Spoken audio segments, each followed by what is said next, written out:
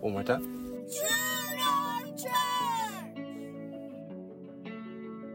Welcome to the True North Church podcast, where we gather to explore faith, find inspiration, and strengthen our spiritual connection. At True North, we exist to help people navigate through the oceans of life in the direction that lands at the heart of God. Each week, we'll dive into meaningful discussions, share uplifting stories, and delve into the teachings that guide our lives. Whether you're a longtime member or a first-time listener, we're grateful to have you join us on this journey. So, let's embark on this episode of faith, community, and discovery together. Hallelujah. God's good. Amen. I'll just go and let y'all know, give you a heads up. I don't even think I told Kelsey, but this will be our last message in the Good Ground series. This is just where the Lord's leading me. So we got to make today count. Amen. You know, she's been mentioning the Super Bowl and the Usher concert. I have a pastor friend. He had posted a funny little thing about. He said, don't wait until halftime to see an Usher. We can introduce you to one tomorrow morning at 10:45, and then posted his church's address.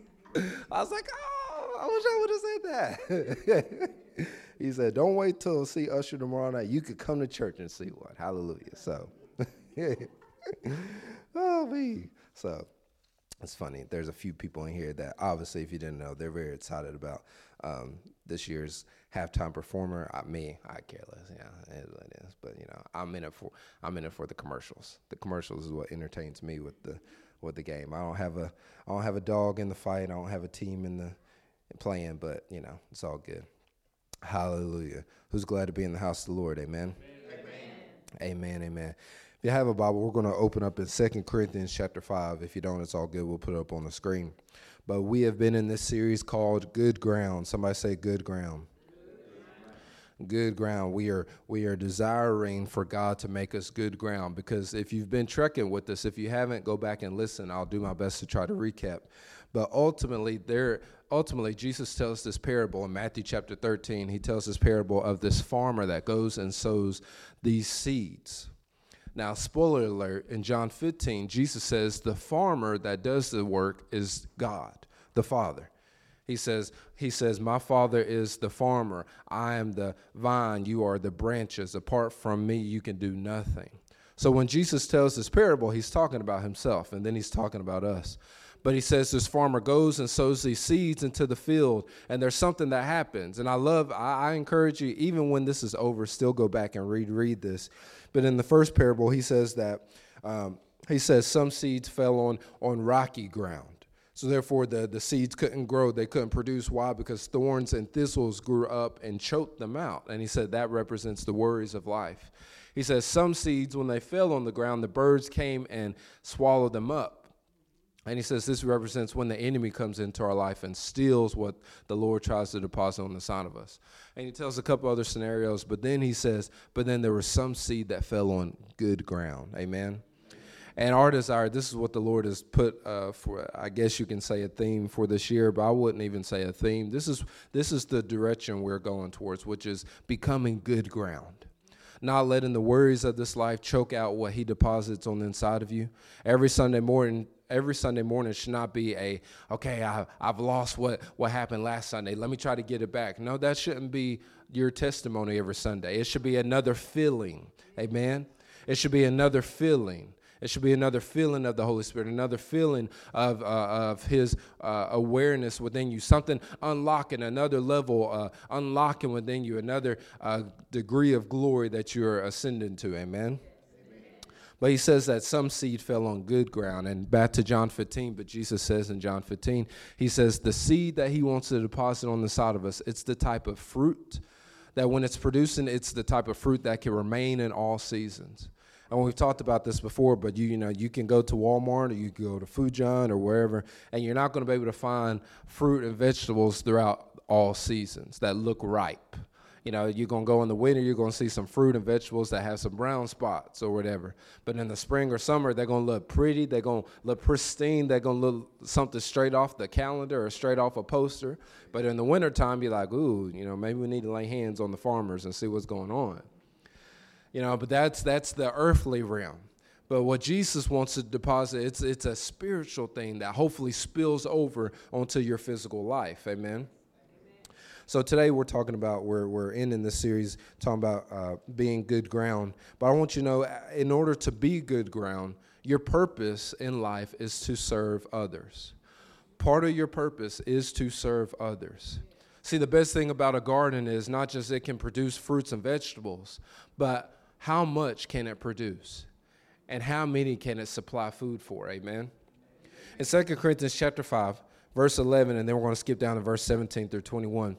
Paul says this. He says, since we, somebody say me, since we are those who stand in holy awe of the Lord, we make it our passion to persuade others to turn to him. I'm going to read that part again.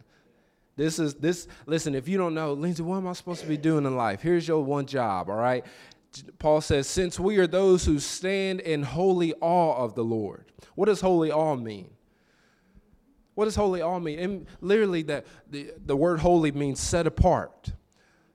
It means there's nothing or no one else like this one thing or one person that you describe as holy. And if we describe God as holy, we're saying, Lord, you are set apart. There is nobody else like you. There is nothing in the earth like you. We used to sing it years ago. Nobody like you, nobody greater than you. So if we're standing in holy awe, have you ever stood in awe of something? You ever seen something, you're just like, you're speechless? That's the way we should be about the Lord. When we get into his word, we see something, we read something, we're like, Lord, I ain't got no words for that. In fact, I love it because the Bible says that the angels around the throne. Now, there's angels all throughout. We ain't in the notes, so stay with me this morning. But there's angels all throughout heaven. But the Bible says that around the throne, there's angels that are circling God. And as they circle God, they get around him and they look and they're like, oh, you're so holy. Now, the Bible says that they circle back around him again. You would think that they seen this side again. So now they're going to come back around again. They're going to be like, all right, we got a new word for you. And the Bible says that when they get back around, oh, God, you're so holy. Why? You know, in the Lindsay Melton translation, I fully believe that they get around God. They circle around him and they come to find out they see another side of God and they're blown away. They're in awe of him and they're like, oh, you're so holy. See, that's what your walk should look like, to where every morning we get up. It's another day. Lord, you woke me up again. People didn't wake up this morning, and still you've allowed me to wake up. You've allowed this heart to beat the rhythms of life. You've allowed this heart to pump blood from the top of my head all the way down to my pinky toe. You've allowed oxygen to go into these lungs. Lord, you are so holy. Lord, there's still a roof over my, Lord, you so holy. Lord, there is still food in the fridge. God, you so holy. There's gas in the tank. You are so holy. Oh, God, you're so holy. This is our walk, church. Oh, come on, put a smile on your face. This is how we walk. This is how we talk. This is how we march to the beat of heaven. And Paul said, if we are in holy awe, we make it our passion. Passion. You can't go loving the Lord like, God is so good. Oh, he's so good. You know, how are people going to believe that God is so good when we're like, oh, he's so good? Looking like Eeyore and sounding like Eeyore. Anybody remember Eeyore? Yep. When Eeyore came on the screen, you knew the scene was always going to be a Debbie Downer. But when the Pooh come on or Tigger come on, the excitement goes back up. Paul says we make it our passion to persuade others to turn to him. There's your purpose right there. There it is in a nutshell. We are persuading people to turn to Jesus. Now, here's where the church doesn't like. You ready? Paul said, we make it our passion to persuade others to turn to him. Didn't say anything about we make it our passion to invite people to church.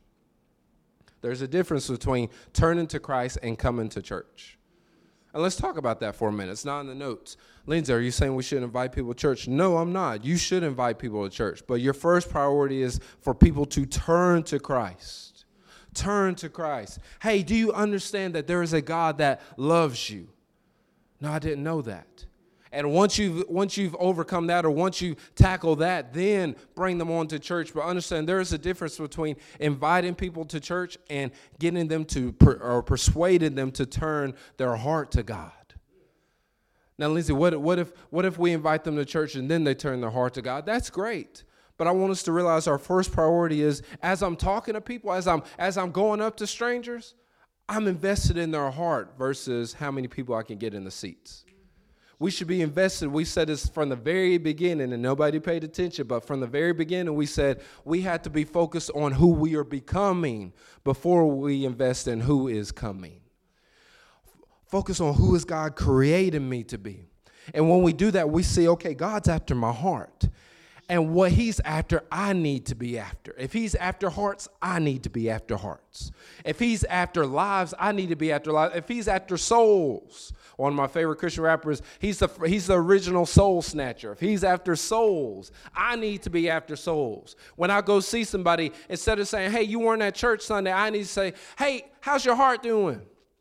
Hey, around this time of the year, I know it gets tough. Have you been dealing with this? Have you been wrestling with this? Or, hey, is there anything I can pray with you over? Yeah, Hey, now that we prayed, hey, listen, if you ain't got nothing else to do, come with us. Come with me this Sunday. Or come with me on a Wednesday night. Paul said that we are to persuade others to turn to Christ. We ain't even got through the first verse, and I'm already preaching. We know that our lives are transparent before the God who knows us fully.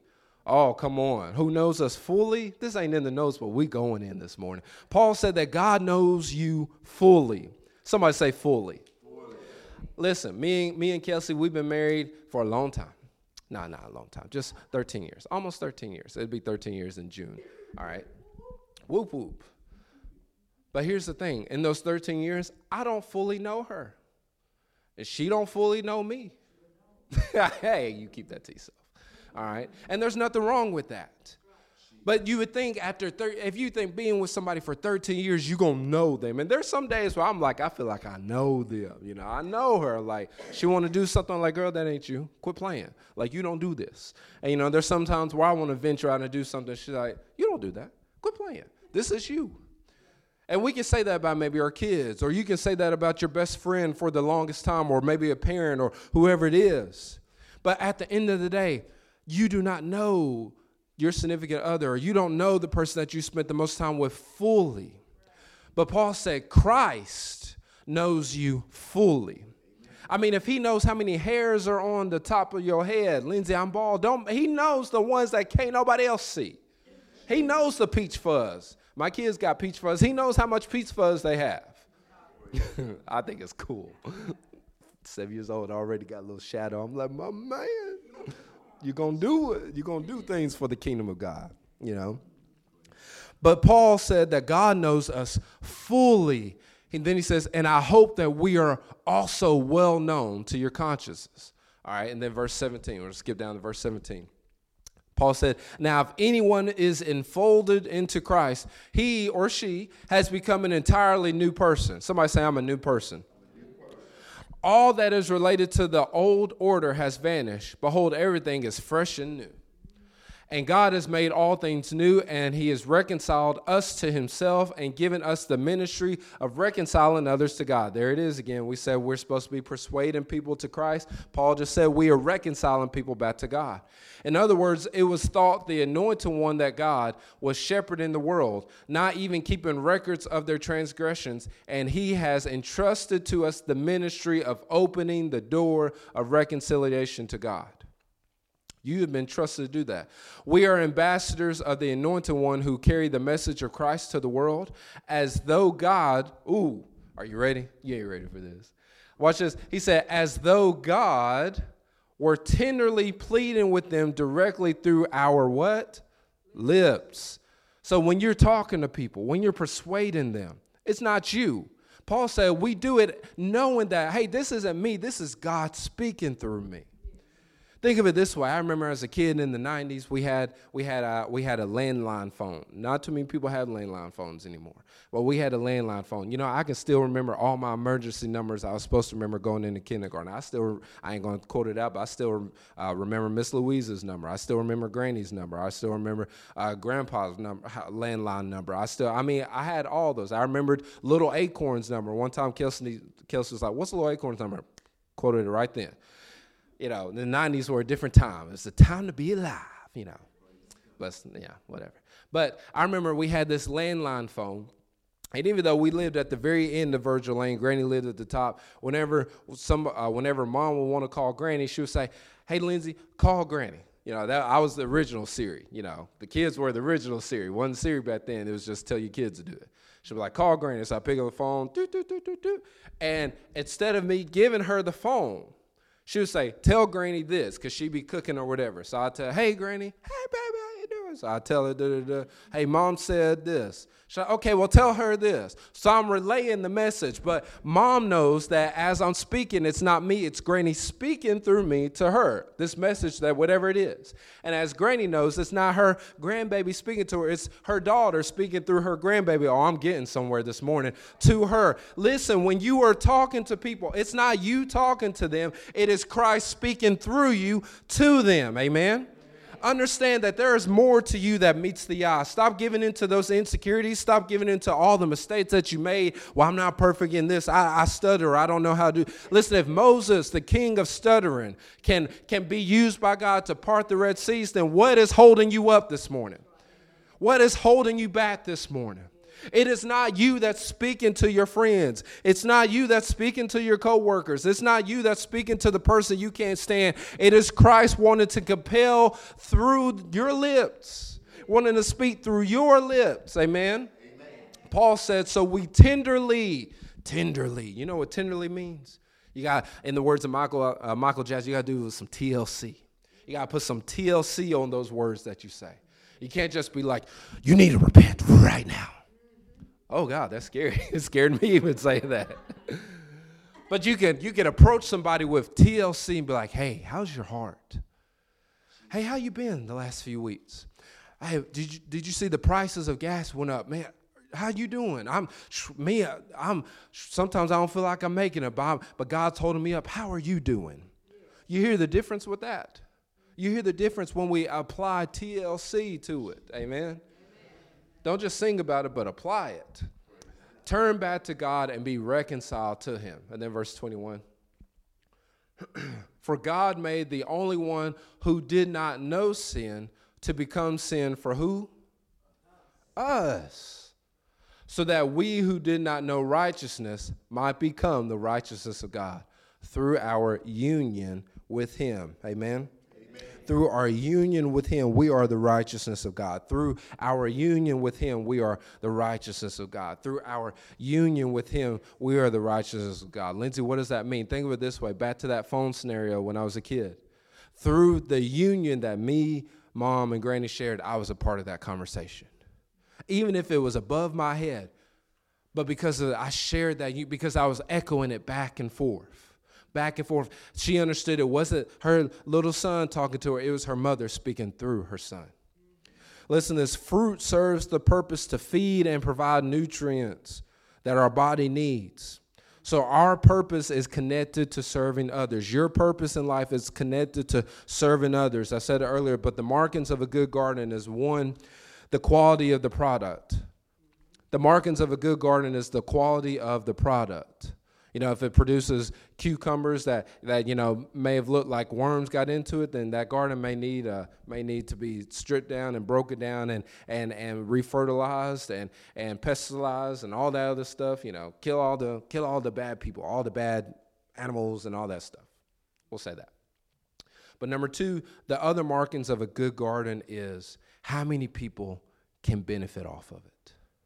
How many people can the garden provide food for? See, becoming good ground for the Lord, it's supposed to have an effect on you, and it's supposed to have an effect on the people around you. See, becoming good ground for God. We said it all throughout this whole series, Lord, make me good ground. I pray that's been y'all's prayer these last few weeks. And I pray it continues to be your prayer. Lord, make me good ground. In order to be made good ground or part of being made good ground, whatever God does in you, it's supposed to affect the people around you. Whatever God does in you, it's supposed to affect the people around you. I'm going to say one more time, whatever God does in you, it's supposed to affect the people around you. Lindsay, how do you know that? Matthew chapter 28, verses 19 and 20, the famous Great Commission. There's a line in there. Jesus says this in verse 18. He said, then Jesus came close to them and said, all authority of the universe has been given to me. Verse 19, now wherever you go, make disciples of all nations, baptizing them in the name of the Father, the Son, and the Holy Spirit. And verse 20, and teach them to faithfully follow. Somebody say faithfully follow. Faithfully follow all that I have commanded you.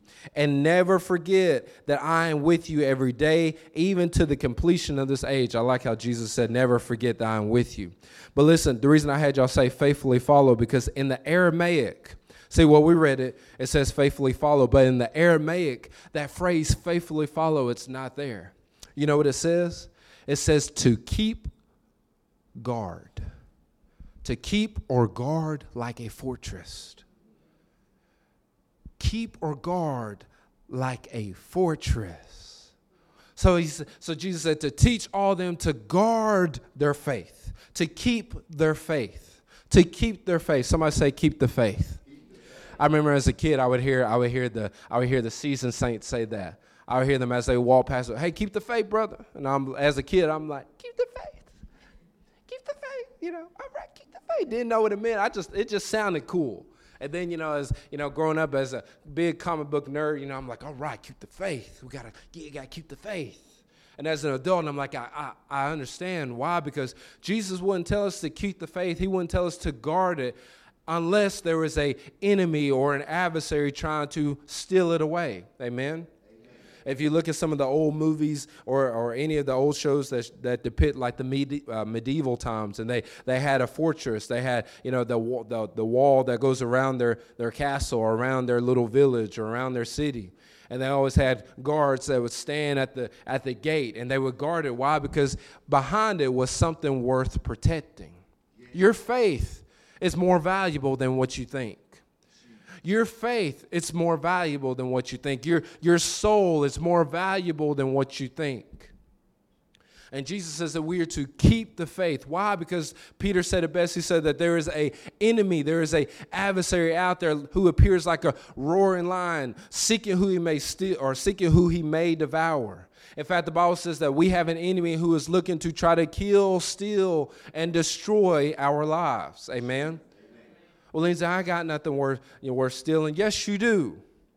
Yes, you do. You have something more precious than gold. You have something more precious than rubies. In fact, you have something. We read it last week and we watched it last week. But you have something that Jesus described, that literally there was a man that literally was running, and he found a treasure and re-hid that treasure in the field and went and gave everything to purchase that field. You are that treasure that he purchased. You are the treasure that he gave all of his life for. Paul said in Philippians chapter 2, he said that Jesus didn't count it equal to be with God, but in fact, he lowered himself and literally stepped out of heaven and came onto the earth. He gave up heaven.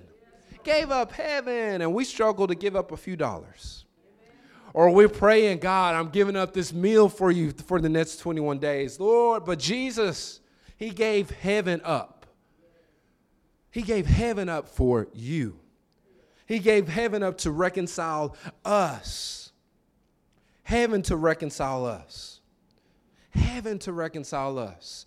There is something in you that is worth more than you can ever imagine. And the devil wants to steal it. He wants to distract you. He wants to literally belittle you. He wants to get you to belittle yourself. Literally, he wants to get you in the feels and in the emotions. There was one night last week where literally we were getting ready to lay down, and Kelsey's like, or I said, man, does it get better? And she's like, well, tomorrow is da-da-da. And I'm like, yeah, but tomorrow's problems is this. She's like, but there's Friday. In the scenario, she was being in faith. Your boy wasn't being in faith. And I was like, yeah, but Friday's got Friday's problems, I'm thinking these kids still going to be these kids, These bills still going to call, all these different things. And we can't be like that. Because at the end of the day, if we are in faith, we have to keep it. We have to guard our hearts. That the moment that our emotions start to rise up, yes, all those things are true. But at the end of the day, hey, no, I'm not going to let them affect me. God is making me into good ground. I'm not going to let the crows that are circling around me, I'm not going to give them something to eat.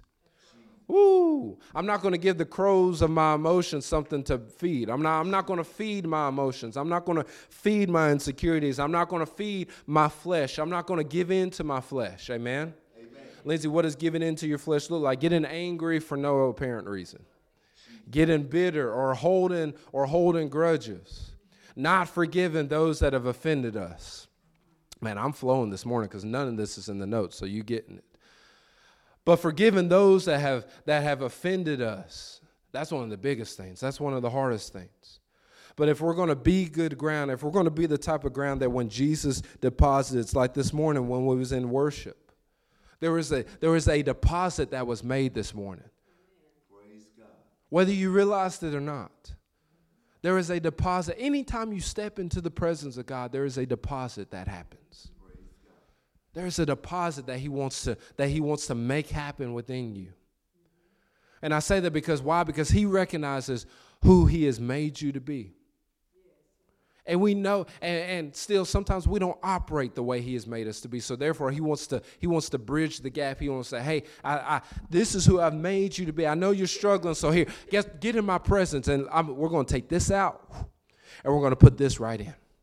We're going to take this out, and we're going to put this right in. I said it before, but I remember as a kid whenever my mom would get her hair braided, I hated it because it was always on Saturday, and Saturdays were meant for Saturday cartoons. How dare you take me out of Channel 7 to go watch you get your hair braided? But we would go do that. And I remember one day I was like, I'm going to think of a way how we can get this done faster. So the lady would get more, if she needed little rubber bands, I run instead of walk. I run, go get the rubber. Need towels, paper towels. I mean, I'm running everywhere. I'm thinking maybe we can hurry this up so I could get back to finish Power Rangers or whatever it is. And as I'm watching her, I'm studying her as if I'm going to learn how to braid. I didn't. But as I'm watching her, she would take one strand of my mom's hair, one strand of the braid, and she would literally intertwine it. She would tie it together. But before she would do it, she would run a comb to straighten it out. But also if there's any flakes or dirt, some of y'all know where I'm going, if there's anything that didn't belong there, she would run that comb through it to bring it out. That way what the good part and the natural part, she would be able to tie it together and there's no impurities mixed in within it. See, that's what the Lord wants to do in your life. He wants, as he's pruning, nobody likes the pruning stuff.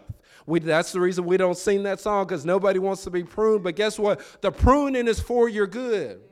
The purification is for your good. Being thrown into the furnace, it doesn't feel good. It's hot, but it's for your good. It burns off all the impurities. And guess what? As he's pruning your life, as he's scaling it down, as you're not having a whole lot of people to go out with, or as people aren't calling you every day, as people aren't cheering you on, as he's pruning you, he's bringing out all the impurities, and then he's taking himself and you, and he's intertwining it. He's wrapping it together. That way when people see you, they see him. That way when you speak, you're not speaking with these lips. He's speaking through your lips. That way when you see somebody in need and you're like, oh, I don't have anything to give, and all of a sudden, wait, Lord, you've blessed me. I can give this much, or I can take care of this, or I can be a blessing, or I can get them where they need to go, or whatever it is. Why? Because he's intertwined himself with you. Why? Because you've submitted to becoming good ground. You've submitted to being like, okay, Lord, it's not my will, but it's your will be done. Amen? You've submitted to the fact that, okay, I'm going to reconcile everybody in my world. Everybody in my world. Lindsay, who's all in my world? Everybody that you see. We'll make it simple. Everybody you see on the daily basis. That's one of the reasons I've told Mom several times, man, I couldn't be doing what they do. I couldn't be doing what Miss Miranda does. I couldn't be doing what my wife does. I couldn't be doing what the Shadron does. I couldn't do what Lil Drea does. I still call Lil Drea. I couldn't do that. I'm great with my kids, and I'm great with my kids' friends. I've done well. That's a big improvement, because used to I was just good with my kids, but now they're friends. I'm good with their friends. Like we was at the bank the other day, seen y'all, and like I noticed them before they did. So I'm like, ooh, there's hey boys, look who that is, and that turned into a big thing. I thought we weren't even going to be able to pull out of the drive-thru without hitting somebody, because they're just like, my God, Kato, God. Even Cohen's like, oh no. I was like, stop, Cohen, stop. They're your brother's friends, okay? Your friends back at Little Acorn. No, Cohen's friends with them. Cohen's friends with them. But we should light up like that when we see each other. But watch this, we should light up like that even if we see somebody that we don't know is a believer, or maybe doesn't go to our church, or watch this, somebody that maybe has done us wrong. We should still light up at the opportunity to fellowship with them. To fellowship with them. That's what the Lord does with us. He fellowships with us. He walks with us. He talks with us. He endures with us. He endures the tough seasons and the great seasons. Amen? Listen, this series may be done, but the devil's attacks aren't. This series may be done, but the devil's attacks aren't. You got to guard your heart. You got to guard that faith. You need to keep the faith. You need to work to keep it. Lindsay, are you saying we got to work to keep our salvation? No, that's not what I'm saying. What I'm saying is you need to work to keep what the Lord has deposited on the inside of you, because the devil will try to come and steal it. Jesus said it best. He said literally the birds in that parable, the birds that came and tried to devour the seed. That's the devil trying to devour what Jesus is saying through me to you right now. He will use distraction. Did I leave the stove on? He will use other distractions. Why I don't have enough money for this? How am I going to get money? Or the church needs this, and church, when we're going to do this? Why hasn't Pastor Lindsay done this? He's talked about this. He will use every distraction just to get you to miss on the right moment for your life. Amen. As we begin to produce fruit, remember the purpose of a garden, it's to serve others, not just the farmer, but it's to serve others. Amen. And the markings of a good garden is 1, the quality of the product, and 2, how many people can it feed?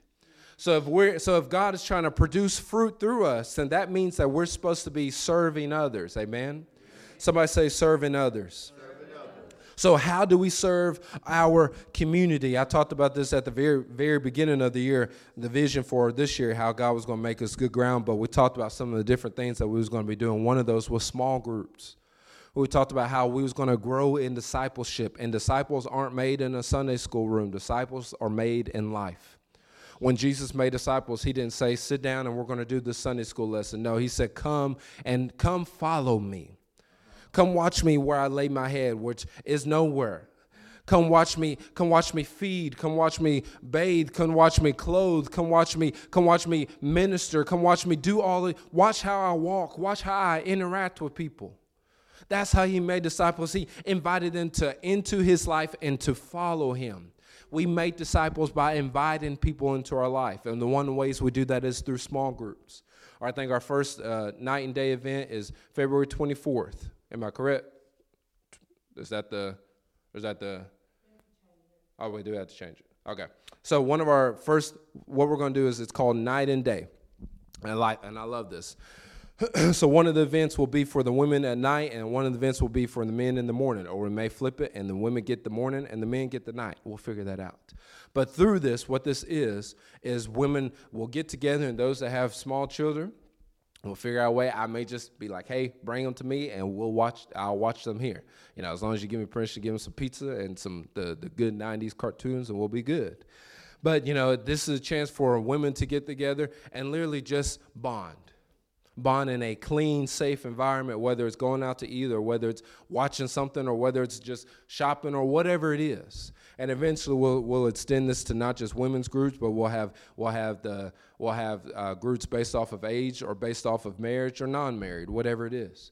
But I know just starting off right this month, we'll do the women's group and do the men's group. Hopefully the men get the day portion, because I can see us going to Casey's Farmhouse for breakfast, because that was good. That was good. But ultimately the purpose of us getting together is to grow. And watch this, as we grow, do we just contain it? No. We spread it. What you received in the women's group or what you received in the men's group, you take it with you to work the next day. When somebody's like, how's that weekend for you? Man, I got with some of the guys in my church. Let me tell you what we talked about. Or I got together with the sisters of my church. Let me tell you what we talked about. Like whatever it is. I got together with some of the seasoned saints in my church that been through some stuff. Honey, we ain't been through nothing like what they've been. Let me tell you what they've been through. And let me tell you that they are still standing on the word of God. And it makes me want to stand on the word of God.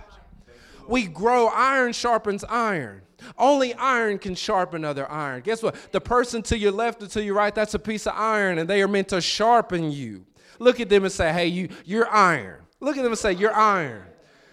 Come on, you got to start seeing, hey, you know what, Lord, you didn't just drop me in this building randomly on accident. No, you put me in this collective to get sharpened, amen? He put you to get sharpened. Come on, I'm speaking of some purpose this morning. He has placed you in this building to get sharpened, amen? I want to be sharpened. You ever try to cut something with a dull blade? It makes you frustrated. You want to throw it in the trash. But when you got the right knife, woo, yeah, I see y'all. You get the right knife, you can cut through anything, amen? You get the right people around you. I'm a preacher. You get the right people around you. When the devil tries to cut you, No. Hey, I'm built different. I've been around other iron that has sharpened me. In fact, whenever life gets dull, because you are surrounded by iron that is sharpening you, there is no dull portion of your life. When life gets dull for other people, it doesn't get dull for you. It is still invigorated. It is still adventurous. It is still joyous. It is still full of bliss. It is still happiness. It is still full of the very vibrant life that God has called you to live. Why? Because you're being sharpening by other members of the body, amen? Another thing we talked about, and I just talked about it, but this is something the Lord has put on my heart. I mean, to the point I stopped work. I think it was Thursday or Friday, and I wrote this down. It was Thursday. I remember where I was at now. But a toy drive. Now, originally, when I said this in January, and I hadn't had a fully chance to talk to Kelsey about this originally, I talked about us collecting toys throughout the year and then giving it to the Carl Perkins Center at the end of the year. And there's nothing wrong with that. But as I'm working, and I'm thinking about that, I said, all right, Lord, okay, so when I get off, I'll call so-and-so that I know at the Carl Perkins Center. And he said, Lindsay, I want you to do it yourself. I said, what do you mean I'm going to do myself? He said, I want y'all to do it yourself. And I'm like us? So then I feel like Moses. Then I started listing all the excuses. I'm like, but Lord, what about this? And Lord, we're small. Lord, we ain't got a whole lot. I don't know if we can provide that many toys. And as I'm doing that, he starts giving me a plan of action on how to do it. And listen, God's not going to ask you to do something that he doesn't believe that you can't do. Come on. God's not going to put something on your heart that he doesn't believe that you can't do. And even if you couldn't, he would supply the needs to do so. He would supply the strength to do so. But as I was working, he was telling me a toy drive. And literally, and this isn't mandatory or anything like that, but I'm just giving you this. I'm just giving you this, and you take it however you want to. But literally, he was showing me as the year unfolds, literally every person that if you were to volunteer, if you were to commit to this, you just literally all you're doing is just however many people is in your home. For me and our little family, it's 5. 5. Melting party of 5. Mom and dad, they're 2. But for us, it's 5. And literally, we're just buying a toy. We're buying the equivalent of toys to the people in our family. So therefore, if it's 5 people in our family, we're buying 5 toys. And we're literally bringing 5 toys to the church every month.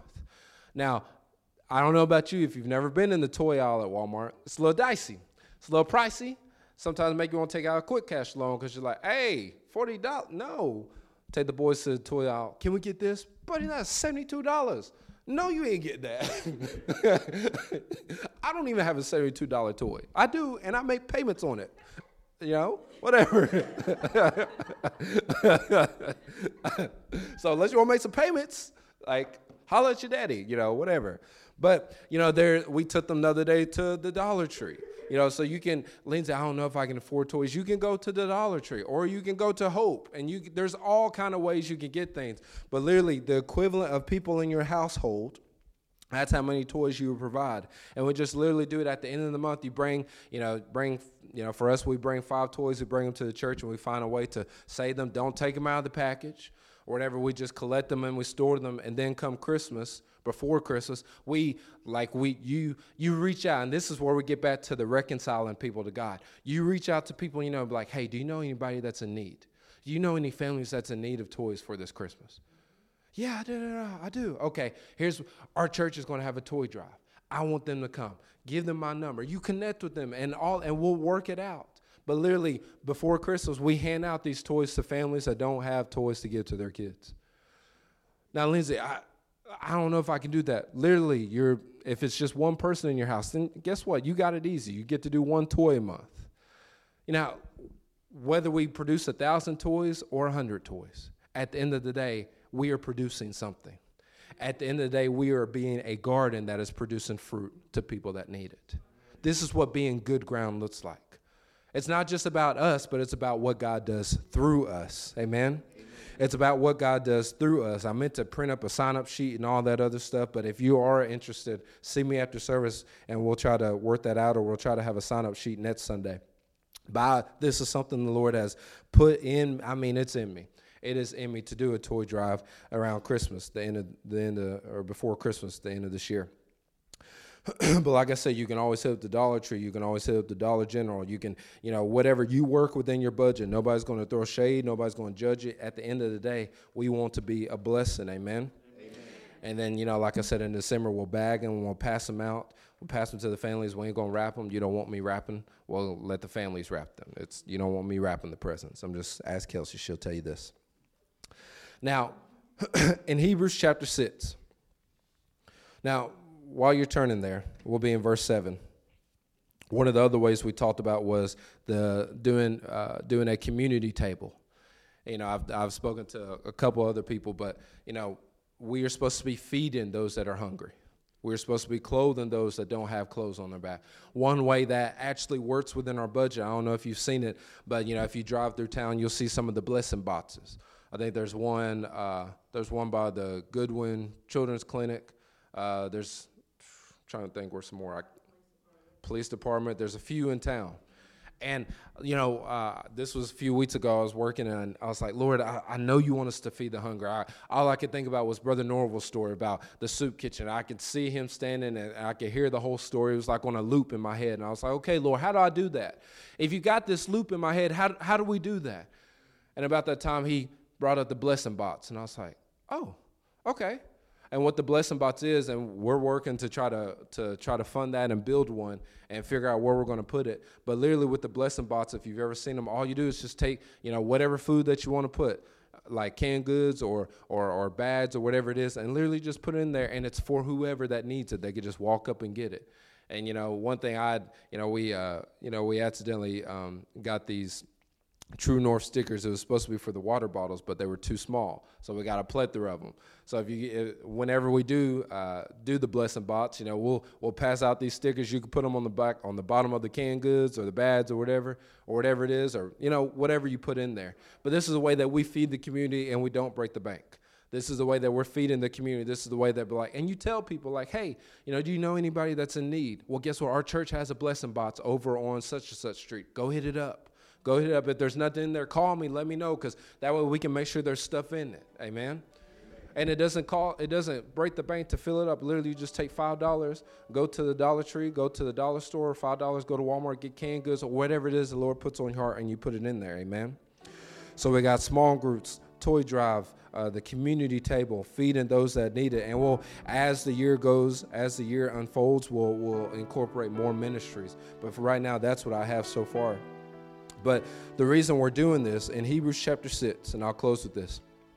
The author of Hebrews chapter 6, verse 7 says, for men's hearts are just like the soil. There it is.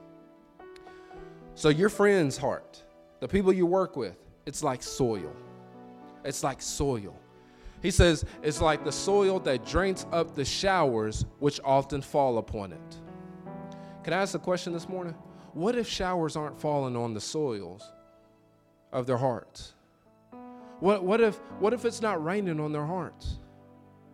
Well, Lindsay, how's it supposed to rain? Well, we read earlier, Paul said that because he's reconciled us, we are to reconcile others. So therefore, your coworkers, your family members, your friends, strangers, they are in need of you. They are. The people at the senior center, they're in need of you. The people on my job, they're in need of me. This isn't a way for us to be arrogant. The kids at Montessori, they are in need of y'all. Their families are in need of y'all.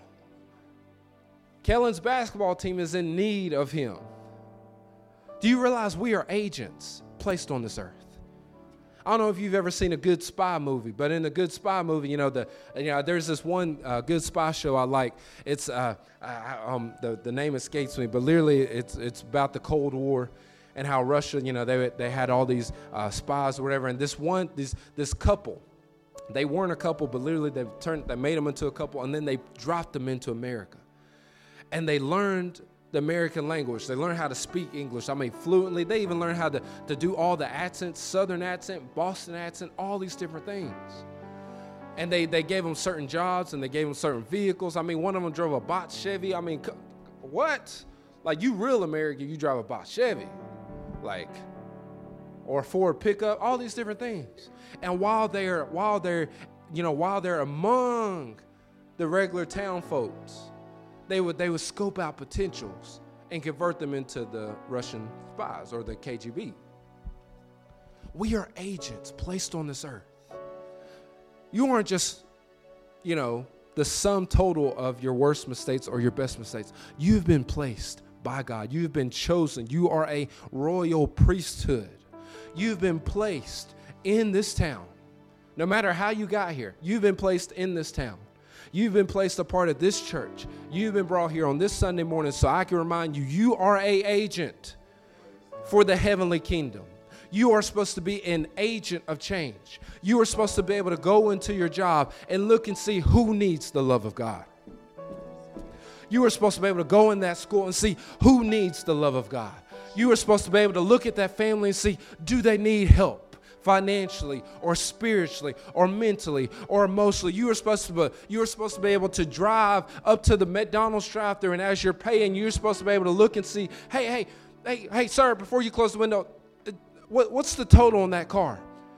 I think I could pay that. Here, run it. You are supposed to be able to look around you, whatever space you're in, and see, okay, where's the opportunity for me to sow in the heavenly kingdom? Where's the opportunity for me to persuade people to turn to Christ? Where's the opportunity for me to forgive just as I've been forgiven? Where's the opportunity for me to remind people that there is a friend that sits closer than a brother when everybody has left them? Where's the opportunity for me to remind people that they are the head and not the tail, despite what their finances say, despite what their teachers have said to them, despite what their friends or enemies have said to them? Where's the opportunity for me to go and act like Christ? Where's the opportunity for me to go and walk and talk and represent Him? You are an agent of the heavenly kingdom. You are an agent of the heavenly kingdom. We can't just be good ground and be okay with eating our own fruit. No, if we're going to be good ground, we have to serve others. We have to sow into others. Originally, when I volunteered to coach Keenan's soccer team last year, I did it because I was frustrated with the previous coach. And I was like, I'm going to do it because I'm going to make sure there's at least 10 kids that get to learn something. So I'm doing it with the interest of other kids. When you leave this building, you do things with the interest of other. Does it benefit other people, or does it just benefit me? It didn't benefit me. Yes, I got to spend more time with my son on the field, but ultimately I was missing sleep. Just got a new job, had Saturdays off. I want to sleep. No, we're getting up. to go kick football. But ultimately, at the end of the day, it blessed kids. Not because I knew what I was doing, because I didn't. But because I said, okay, Lord, I'm putting others before myself. And that's what you've asked us to do, put others before ourselves. I didn't invite those kids to church. So how were they still blessed? They were blessed because the person that was in charge was doing things for their good. And he was Spirit-led. Those kids didn't know, but on my way to practice, I would pray and say, Lord, please, Lord, right now, I thank you none of our kids get injured. So therefore, okay, now they got a spiritual leader that is praying for their physical well-being. Okay, Lord, another prayer. Lord, whether we win or lose, Lord, I thank you that these kids walk away with something. So now you got somebody not just praying for their spirit, for their physical well-being. Now you got somebody that's praying that they receive something, whether it's monetary or spiritually. That's what you are to do. Even if you don't know how to talk to somebody, pray for them. Whether you go to them and pray for them, or you pray for them in the own privacy of your home. Take up conversations with them. Learn what's going on. And then when you get back in your car, when you get home, Lord, you heard what so-and-so said. Right now, cut the TV. Don't even worry about the TV. Put the phone on Do Not Disturb and spend those next 5 or 10 or 15 minutes interceding for them. I remember as a kid, my granny would do these prayer meetings in her home. In a little home, and I remember being in the summer, and I loved Granny's house because Granny was the first person I knew that had satellite. Oh boy, when I went to Granny's house, it was hot cotton. Got a plate of fat bat, got a little juice, and went in sat on Granny's bed and just watched Toon Disney. That's when we knew we was good. Toon Disney. When Mom, I know how the boys feel now, but when Mom come to pick me up, well, we gotta go back to 7 and 11, WBBJ. But I'm thankful. But I remember, I'd be watching cartoons, and I just hear this roar. I never told you about this, Granny. I would hear this roar. So I literally walk up and I go into where the TV room was, and there was her and all these ladies I had never seen before. All these white-haired ladies I'd never seen before, but they were going in. I mean, praying to the point it sounded like a roar. And I see them praying, and I back right on out. But there's a few times where I would just lean on the doorpost and I would just listen as they would pray for people I didn't even know, let alone if they knew. But I would hear sometimes they would say, Lord, you saw when I was at BidStar and so said that they didn't have this. So right now we pray for it. Everybody, let's pray for them. They all join and start praying for that person they ran into at BidStar. And I knew as a kid, that's what the walk of Christ looks like. That I'm praying, I'm interceding for people, even if I don't know them. That I'm going to be an agent, that I'm constantly trying to see, okay, who else is in need? Where's some more information that I can take in and take it back to the kingdom of heaven? Where's some more intel that I can gather and say, okay, Lord, this is going on right here. What do you need to do? Lord, this is going on in this part of town. That's why when we did prayer night the other night, I was praying for all the 4 corners of the town, all the many county schools and the city school and the middle schools and the daycares. And why? Because we are meant to be agents, heavenly agents. We've gone way off the notes, but I pray you've got something this morning. Your life is not your own. Your life is not your own. Yes, you may have hit a certain age, and yes, you may not have the reality that you always dreamed or hoped for, but guess what? That doesn't matter. Your dreams and realities are nothing compared to the dreams that God had for you. I don't know who that is for this morning, but your dreams are nothing compared to the dreams that God has for you. Don't worry about if your dreams have been met or not. He's got a whole nother life for you that supersedes anything you could ever make up. It supersedes anything that you could ever conjure up. For men's hearts are just like the soil that drinks up the showers which often fall upon it. Some soil will yield crops as God's blessings upon the field. But if the field continues to produce only thorns and thistles, a curse hangs over it and it will be burned.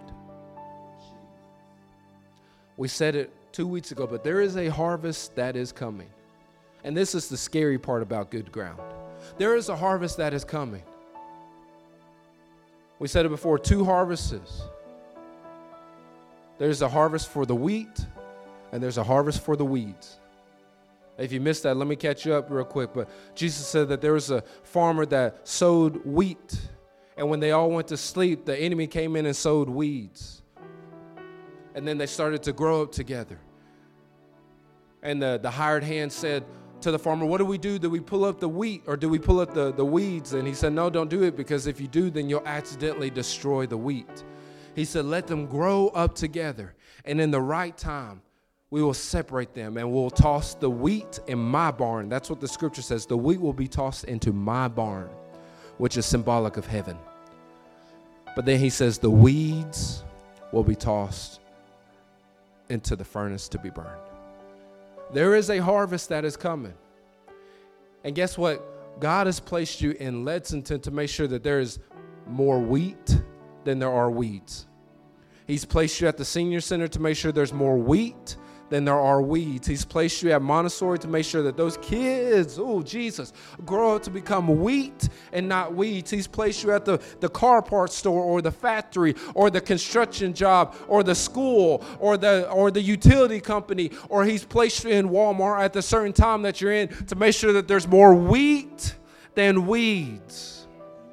He's placed you in the family that you are in to make sure that there's more wheat than weeds. Oh, is somebody getting this morning? There's a heaviness to your life. And guess what? Spoiler alert, once you walk away, once you go out those double doors, you are responsible for the word that you have heard this morning. It's not on me, because I've done my job to give it to you. And as we do small groups, we will sharpen you and we will remind you, hey, go make wheat. Go make wheat. That's right, the hospital. Oh, Lord, can't miss the hospital to make sure that there's more wheat than weeds. Lindsay, what if I'm walking into the tire shop to get my vehicle service? In that place, scan the room and be like, Lord, is there a potential for wheat? Or is there a potential for weeds that you want me to help? You want me to persuade to becoming wheat? Why? Because somebody persuaded you. You know, I've heard Brother Norval say many times that everybody would celebrate Billy Graham. And yes, Billy Graham, great contributions. But you know what? A lot of people forget about the one that persuaded Billy Graham. A lot of people forget about the one that persuaded Billy Graham. I mean, the lineage goes on and on and on. You got to start somewhere. You got to start somewhere. You are an agent for the heavenly kingdom. You are an agent for the heavenly kingdom. So when you leave these double doors, eventually I want to have a sign near the entrance that says, and it's pointed this way. That way when you leave, it literally says you're now entering the mission field, or whatever we call it. Because I want you to be reminded, hey, you just didn't leave a church service. You left the huddle. You left the huddle, and now you're entering into the game. Jersey Sunday, I like that. This is the huddle. See, if you end up watching tonight, what you're going to do is you're going to see teams huddle up. And when they huddle up, they're sharpening each other. They're reminding, hey, we're going to do this play, and this is the way it works. Hey, I saw you miss that tackle. Forget it. It's the pass. You're strong enough to do this. You're strong enough to endure this. This is the huddle. This is the huddle. Huddle started at 10 a.m. Welcome to the huddle. And when you leave here, you're entering into the game. What is the game? The game is literally you going and showing the love of God to every person that you come in contact with. You going and freeing those that are bound up by their own insecurities. You freeing those that are bound up by the devil. You freeing up those that are bound up by the instruments of darkness. You go and get into the game. That's all it is. Lindsay, you are so passionate this morning. I am, and nobody is, and that's okay. But you are entering, you are leaving the huddle, and you're getting into the game. You are leaving the barn, and you're getting into the mission field. Please, please, please, please make sure you see it that way. Hallelujah. Thank you, Jesus. Lord, we love you, Jesus. Church, the harvest is ready. The harvest is ready. The harvest is ready. Who's it ready for? It's ready for the sons of God to be the sons of God. It's ready for the sons and daughters of God to be the sons and daughters of God. Trevin brought it up Wednesday night, how there was he was giving us the update on the family that their house burned. And that's what being an agent looks like.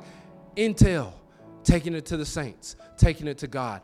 Okay, God, here's what's going on. What do you want to do through me? You see how with that phrase, it puts the responsibility back on God versus God, what do you want me to do?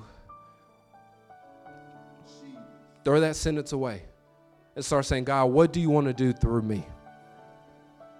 Because it puts the responsibility on God. It takes the pressure off of you. Say, Lord, what do you want to do through me? Because that's what being good ground is all about. Amen. Every head bowed and every eye closed. Lord, thank you so much, Jesus.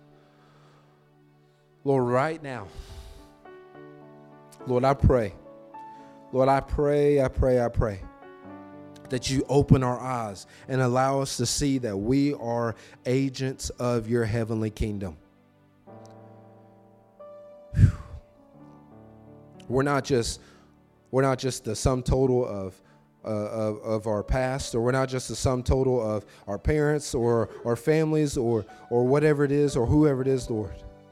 We're not the product of our environment, Lord. No, we are agents of your heavenly kingdom. We are a new creation, is what we read earlier, Lord. We're new creation. We've been made new in you. We are the righteousness of God. And you've placed us in Lexington, Tennessee, and in Henderson County.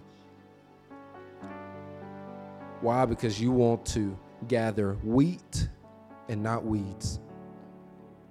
You want to store wheat in your barn. You want to advance your kingdom. You want to grow your kingdom. You want more people in your family. You want your family to grow, Lord.